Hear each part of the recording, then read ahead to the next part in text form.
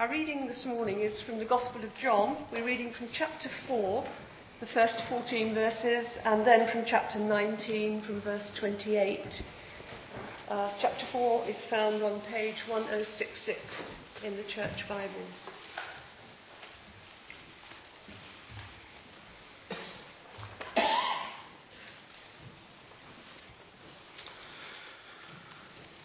The Pharisees heard that Jesus was gaining and baptizing more disciples than John, although in fact it was not Jesus who was baptizing, but his disciples.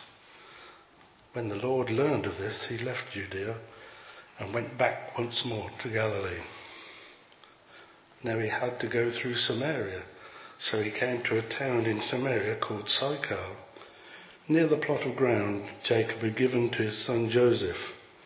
Jacob's well was there, and Jesus, tired as he was from the journey, sat down by the well. It was about the 6th hour. When a Samaritan woman came to draw water, Jesus said to her, "Will you give me a drink?" His disciples had gone into the town to buy food. The Samaritan woman said to him, "You are a Jew, and I am a Samaritan woman. How can you ask me for a drink?" For Jews do not associate with Samaritans. Jesus answered her, "If you knew the gift of God and who it is that asks you for a drink, you would have asked him and he would have given you the living water." "Sir," the woman said, "you have nothing to draw with and the well is deep. Where can you get this living water? Are you greater than our father Jacob, who gave us the well and drank from it himself, as did also his sons and his flocks and herds?" Jesus answered, "Everyone who drinks this water will be thirsty again, but whoever drinks the water I give him will never thirst. Indeed, the water I give him will become in him a spring of water, welling up to eternal life." And then chapter 19, verse 28. Later, knowing that all was now completed, and so that the scripture would be fulfilled, Jesus said, "I'm thirsty."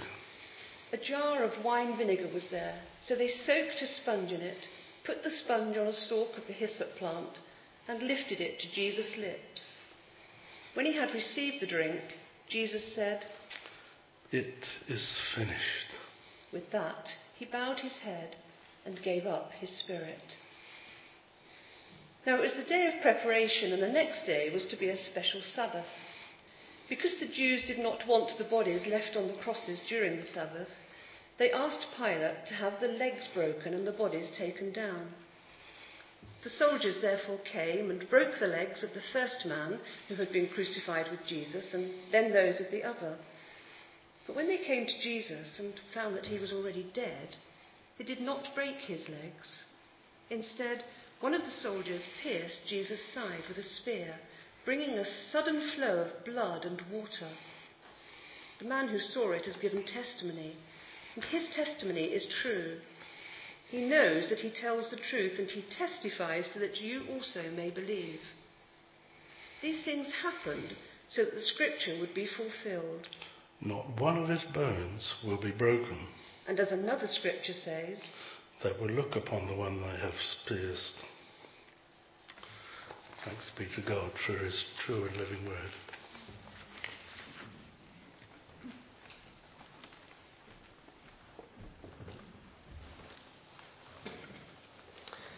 Well, I'm sure we all know what it's like to be thirsty, whether it's a little dry mouth like I may have as I stand up here now to speak, excuse me,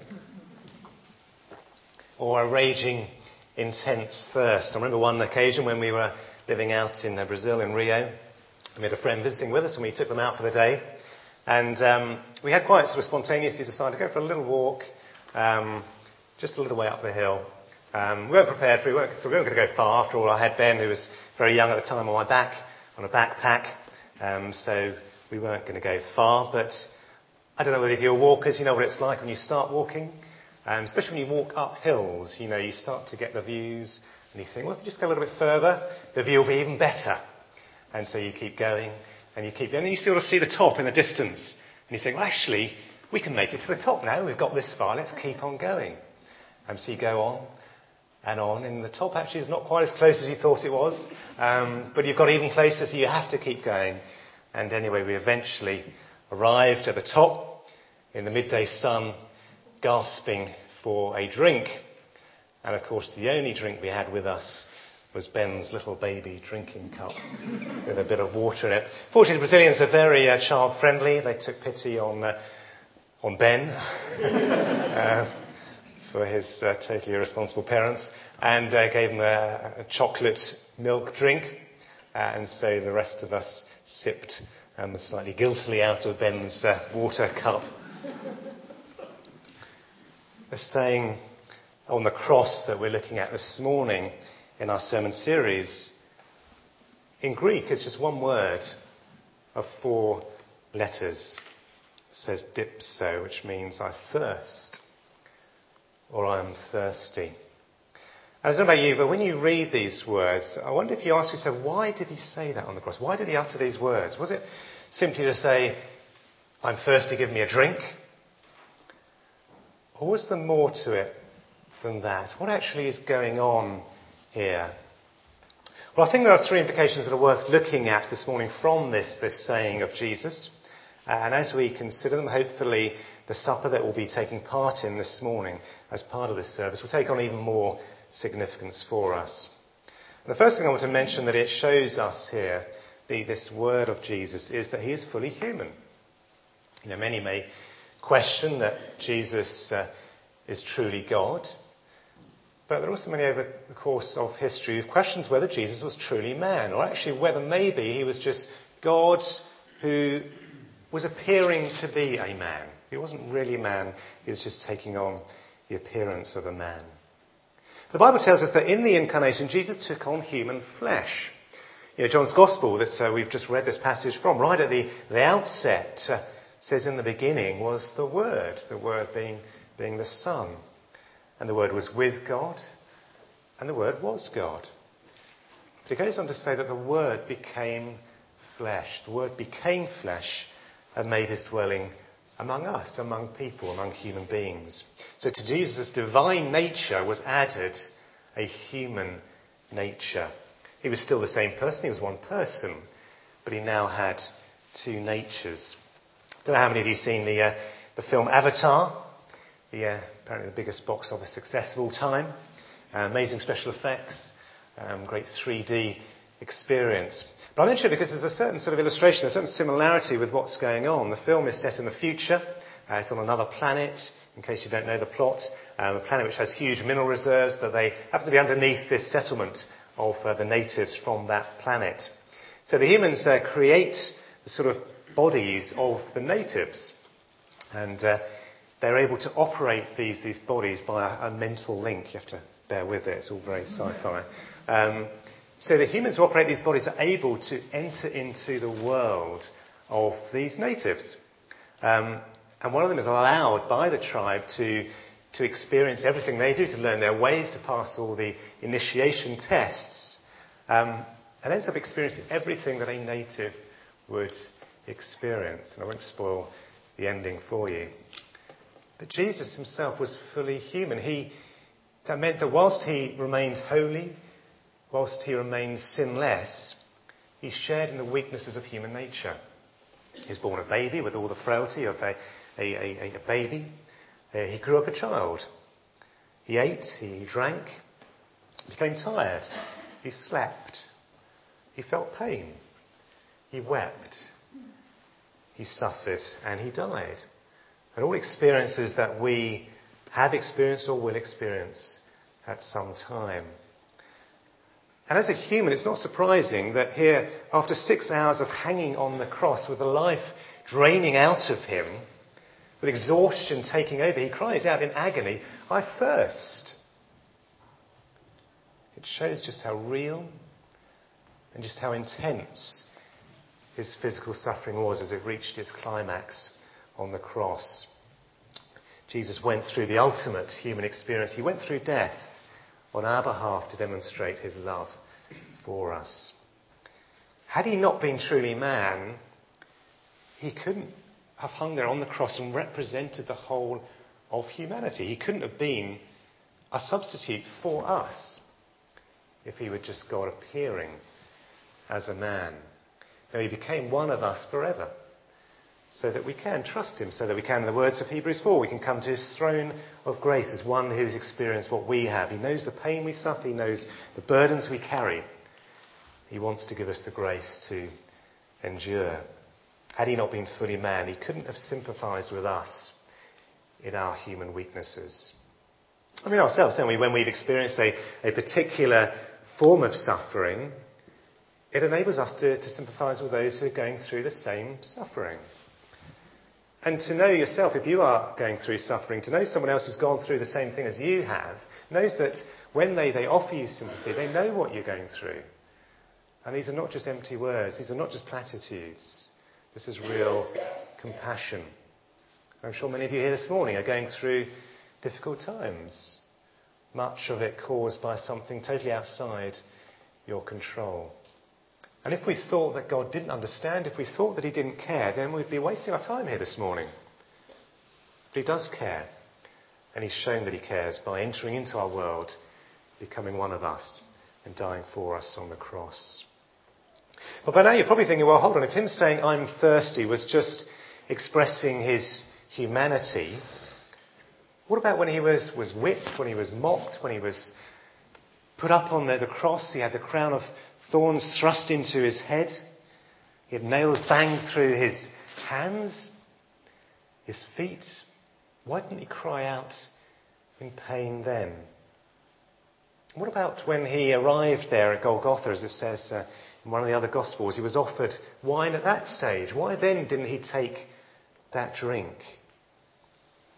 Well, the answer is there's something that's far more significant that's going on in this passage. Have a look down at verse 28 there of John 19, which is where this saying comes from. It starts with the words, later, knowing that all was now completed, and so that the scripture would be fulfilled, Jesus said, I am thirsty. Look at those words, so that the scripture would be fulfilled. It's a phrase we see throughout this chapter. Look at down at verse 24, where it talks about the soldiers dividing Jesus' clothes. It says this happened that the scripture might be fulfilled, which said, they divided my garments among them and cast lots for my clothing. And in verse 36, after the soldiers decided not to break Jesus' legs, which is what they would normally do, and instead pierced his side with a spear, it says in verse 36, these things happened so that the scripture would be fulfilled. Not one of his bones will be broken.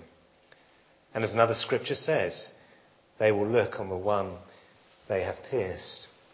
And you could go on and on. There are apparently more than 20 references to scripture being fulfilled in the four Gospels with these words. To fulfill scripture was to fulfill the will of the Father. And Jesus knew what that involved. He knew what the consequences of that meant. He knew from Psalm 69 that he would have to say these words. He would know that he'd feel them himself when he says, I am worn out, calling for help. My throat is parched. My eyes fail, looking for my God. He knew from Psalm 22 that he would have to say, my strength is dried up like a potsherd. My tongue sticks to the roof of my mouth. You lay me in the dust of death. And even knowing that he would have to endure all that, even having the ability to avoid that, to avoid the possibility of arrest and death, he still willingly went through it. And as Peter drew his sword to protect him when he was arrested in the Garden of Gethsemane, he said, shall I not drink the cup the Father has given me? He's saying, that is what I came for. That is what I'm here. So that you don't need to drink that cup. And what these references to the fulfillment of Scripture are showing are that these are not random events. These are all happening because God ordained that they would happen. And Jesus ensured that they would happen just as his Father had ordained. He remained in control throughout. That earlier drink that was offered was meant to be a sedative, an early day painkiller. But Jesus declined it at that point. He didn't want his senses to be dulled. He wanted to remain in control. But now, as he cries out, "I'm thirsty," as a sponge is soaked in wine vinegar and put on a stalk of the hyssop plant and reached out to him, he knows that in taking that drink, it's not to quench his thirst, it's not to dull his senses, but it's in order to fulfill the psalm that says, "They put gall in my food and gave me vinegar for my thirst." It's the prelude to the last words that he utters, which we'll look at next week, when he says, "It is finished." Jesus was obedient to death. He longed to fulfill the scriptures. He longed to be obedient to his Father. And whilst we can ourselves never hope to be perfectly obedient, we too have the scriptures to know the will of God, to try and be obedient in our everyday lives with God's help. So these words, "I thirst," they tell us something about Jesus' humanity. They tell us about his perfect obedience to his Father, so that the scriptures might be fulfilled. But there's also something much deeper here being expressed by these words. And in order to see that, we just need to turn back to the passage from John 4 that Ken and Val read out for us earlier. In this episode, Jesus comes to a well on his own without the disciples, and totally against the political correctness of the time, he asks a Samaritan woman for a drink. And he says to the woman there, and look at verse 13. He says, "Everyone who drinks this water will be thirsty again. But whoever drinks the water I give him will never thirst. Indeed, the water I give him will become in him a spring of water welling up to eternal life." The woman doesn't at this stage quite understand what's going on. I think she thinks that he's going to somehow provide an underground pipe into her home so she won't have to keep coming back to the well. But of course, what he's talking about is not a physical thirst, it's a spiritual thirst. And that is a concept which is used throughout the Bible. Those words we read out right at the beginning of the service from Psalm 42. He said, "My soul pants for you, O God. My soul thirsts for God, for the living God." When we talk about a thirst for something, it's meant in the context of a deep longing for something, isn't it? Or maybe something that is good. Maybe like a thirst for knowledge, a thirst for adventure. Or it may be something that is quite evil. A thirst for power, a thirst for revenge. Something that's come up recently with the news that one of the boys who was found guilty of murdering James Bolger has been rearrested. It's reopened wounds. It's provoked people to call for justice, people who are not satisfied with the original punishment that they were given. I was reading this article in The Guardian, not that I normally read The Guardian, but as Helen would be pleased to know. The killing of a 2-year-old child by 2 troubled 10-year-olds was terrible. As disturbing was the reaction of far too many adults. Tried as Child A and Child B, Robert Thompson and John Venables were hounded by adults every day as they entered the court. What exactly would those hammering on the side of their transport vans have done had they managed to get to them? Strung them up from the nearest lamppost? Where would the justice have been in that? What is common about everything we thirst for is that we thirst for things that we think will provide lasting satisfaction, but they never do. Even if these 2 boys had received the punishment people thought they deserved, would it have made it okay? Well, no. It wouldn't have brought back that little boy. And even when we thirst for something that's good, like a loving relationship, we still end up disappointed because however good it may be, it doesn't satisfy a deeper need in each one of us. And that need is to know that when we die, but that's not the end. This life here was not just a blip. It wasn't just a waste of time. It's not all that there is. There is something else. It's not the end, but the beginning of an eternity spent with God in a perfect relationship. And it's that perfect relationship between the Son and the Father that has been broken on the cross, that causes Jesus to cry out in this way, and in the words that we looked at last week when Jeff was preaching on, my God, why have you forsaken me? What is happening on the cross as Jesus uttered these words is not just a human thirst, not just a fulfillment of the scriptures, it is a thirst for his Father. The problem for Jesus was that having from eternity always been with the Father, there'd never been a time when they were apart. Even when Jesus gave up his heavenly glory and came down to be among us, to dwell with us, he still maintained an intimacy with the Father. There's such a unity, such a oneness. And it's that unity that makes this separation so painful. The pain of separation, tends to be all the more severe depending how long you have known someone. And in the case of the Son, now to be separated from the Father, the pain was even more severe. He's yearning for him with an incredible thirst. But to take the punishment for the sins of mankind, which is what Jesus did on the cross, to bear the Father's wrath, is to be separated from him. And it's a terrible separation.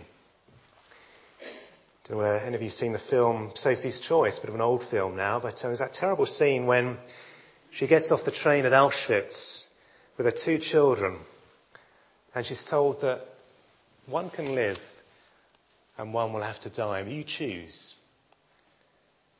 And she can't choose. And so the Nazi officer is about to say, well, I'll take both of them away, then they'll both die. And so she grabs one of them. And she says in anguish as the other one is taken away. But Jesus was prepared to go through this terrible suffering, this thirsting for the Father so that we wouldn't need to. He became separated from the Father in order that we can be reconciled to the Father. It's because he was prepared to suffer that terrible thirst for us that we need not be thirsty, that our spiritual thirst is quenched for all eternity. He knew the agony of being separated from the Father.